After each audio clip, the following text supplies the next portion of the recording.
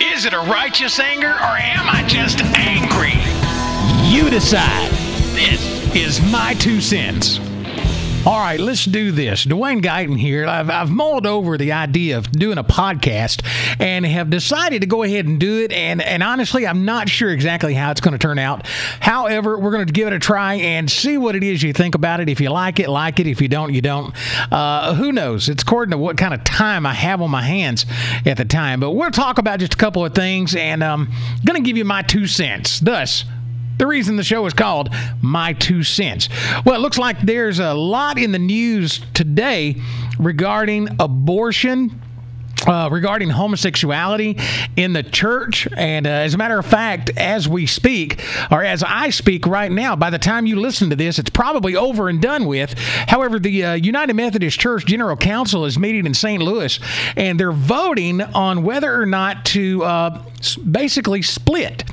Are they going to split? Are they going to have 2 sides of the coin of the United Methodist Church? And due to one particular sin that has infiltrated itself into the church, and that's called homosexuality. And it's not a matter of including homosexuals. Go to any church today, and homosexuals should be included in worship service. They should be allowed to worship just as any other sinful lifestyle. Alcoholics, the people who are sleeping around, of course, they should be allowed to come in and worship at your church. However, they should not be allowed to hold a position in the church, especially the position of pastor or teacher or anything else of the nature.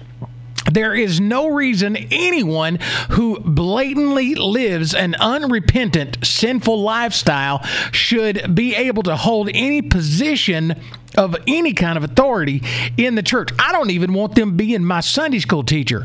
But it's not just homosexuality. If you're an alcoholic, practicing alcoholic, and you go to church today and get drunk afterwards, I don't want you teaching my kids Sunday school. I don't want you taking up the tithes and offerings. If you have an issue with pornography, if you have an issue with lust, if you have an issue lying, and you are unrepentant in the process, and you have no idea whatsoever, no plans to change your way, I don't want you having a position in the church body of authority. That's just common sense. I don't care who you are. It doesn't matter what the sin is. It's a matter of holiness and righteousness that has infiltrated itself into the church to become acceptable. Now, I tell people all the time, it's no different than, honestly, I think if you are a pastor who has issues with gluttony, oh, let's touch a nerve. If you're a pastor that cannot control their gluttony and have no plans whatsoever to control your gluttony, you do not need to be a pastor. And here's the deal. How do I feel about the United Methodist Church having this vote? I think they should split. Absolutely. The Word of God tells us plainly what has righteousness to do with unrighteousness. What has dark to do with light. Do not be unequally yoked. And as it is right now, the United Methodist Church is unequally yoked. There's no other way to put it. They're unequally yoked in the ranks that count, and that is the ranks of who's in charge. Because here's something to think about. People are celebrating that the first vote went, and of course it was barely by a 56% margin that it was the whole one church thing. The traditional split, the split was voted. There were still over 40% of those delegates that think homosexuality is perfectly okay. Well, it's not. Just like drunkenness is not okay. Sleeping around is not okay. Sin is not okay in the church in any shape, form, or fashion. It's not okay. Hebrews 12:14 tells us to live at peace with everybody around you. Strive for holiness, because without holiness, no man will see the Lord. Well, guess what? You cannot live a blatant sinful lifestyle and be holy. There's no way around it. So what do I think? I think that the United Methodist Church needs to cut ties. They need to dissolve the United Methodist name. Let those who are for the Bible go one way, and let those who are against what the Bible says go play church and do whatever it is they want to do. But at the same time, you got to love them in the process. You can't be ugly about it. You can't hate them. You've got to love them in the process and let them know, hey, we're here for you if you want to get right, because that's what we're there for. That's what we need to do, is encourage one another to be better Christians. Is that not what it's about anyway? Anyway, that's all on the United Methodist Church and the homosexuality thing. Sin is sin. Stop sinning. Jesus said it a couple of times. Go, sin no more. He didn't say do the best you can. Try the best. Be your best. Be happy. Happy-go-lucky. Give me a hug. No, he didn't say that. He said stop sinning or something worse will happen to you. And that's where we are in the country.